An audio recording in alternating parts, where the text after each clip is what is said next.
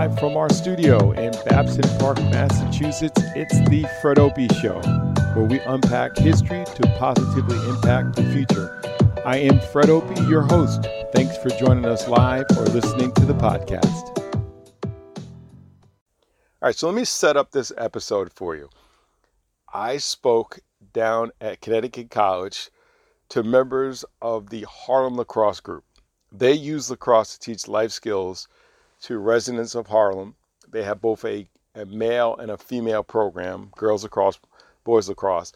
And I was able to speak to a group of the boys at the camp. These were student athletes who were grades 9th through 12th.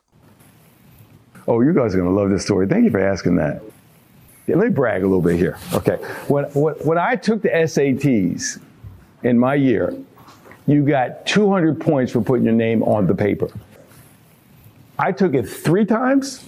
My best overall score was a 630. 630. Some of you just got confused. You say, you got 630 on the verbal? No, combined.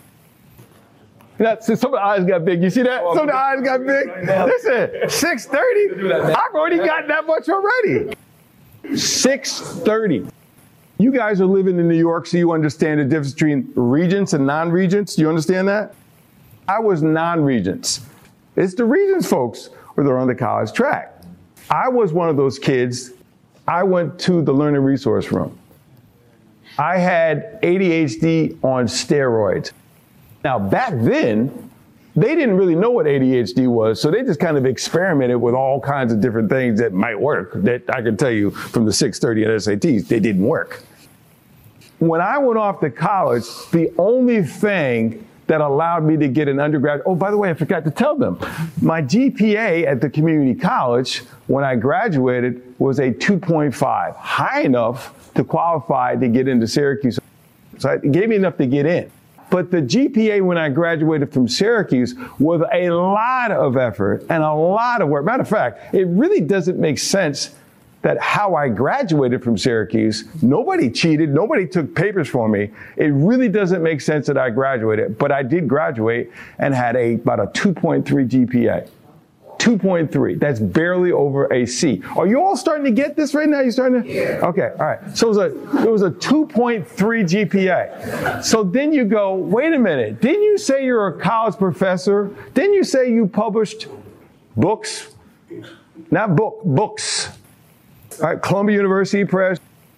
I had a postdoc, okay, a postdoc at Harvard. That is when you get your PhD. By the way, how did he get the PhD with all that stuff? Well, we'll back up to that later, right? We'll back up to all that. So I got a postdoc at Harvard, which means it's a fellowship that you apply for. If you get in, Harvard paid me to go to Harvard for an entire year, gave me research assistants, gave me an office, and said, yes, spend this year here doing your research and writing your book.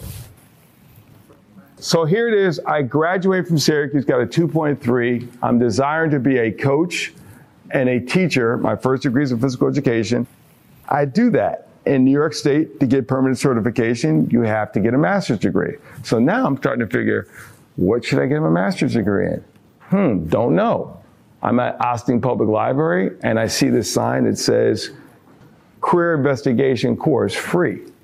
I go and take this course. I'm teaching at Danbury Public Schools in Danbury, Connecticut, and I take this course. It's about a 6-week course. Take all these assessments, and everything comes back and says, history at the college level. And I go, history at college level. And I look, we got to have a PhD for that. And I go, I got to get a PhD. I'm motivated because I know what I want to do. And I just made the U.S. national team, so I was able to use my network in lacrosse to get to Gettysburg College. They created a graduate assistantship that didn't exist there. They created a position for me to coach 2 different sports, work in another academic thing, and they paid me to get a master's degree while I was there. I had to get into the program for the master's on probation because my GPA from Syracuse was so low. Are you all tracking with me right now? Yes. Okay. It was that low, my GPA. The master's program said, well, we'll let him in, but he got to come in on probation because I don't know if he's going to make it out of here. All right. So I go there. I show I'm serious, I'm more mature. My frontal cortex is just about fully developed. I'm making better decisions. I learned all the discipline I needed to make the U.S. national team, and I now start applying those principles to the classroom. So all those things I did to make the U.S. national team. By the way, I wasn't a college All-American at Syracuse. I didn't make all across the street. Some of y'all get that later, but I didn't make All-American at Syracuse.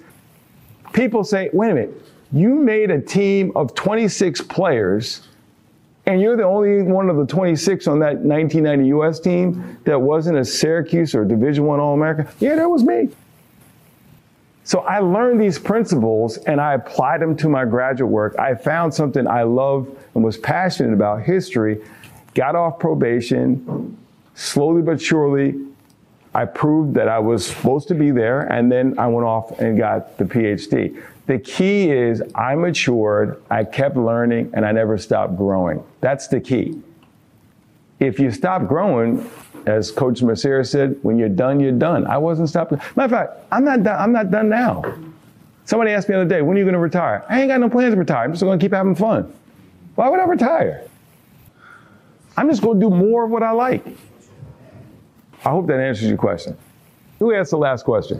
That one, come see me afterwards. I got a book for you.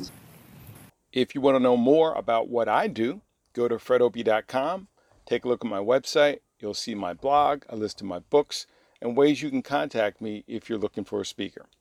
Thanks.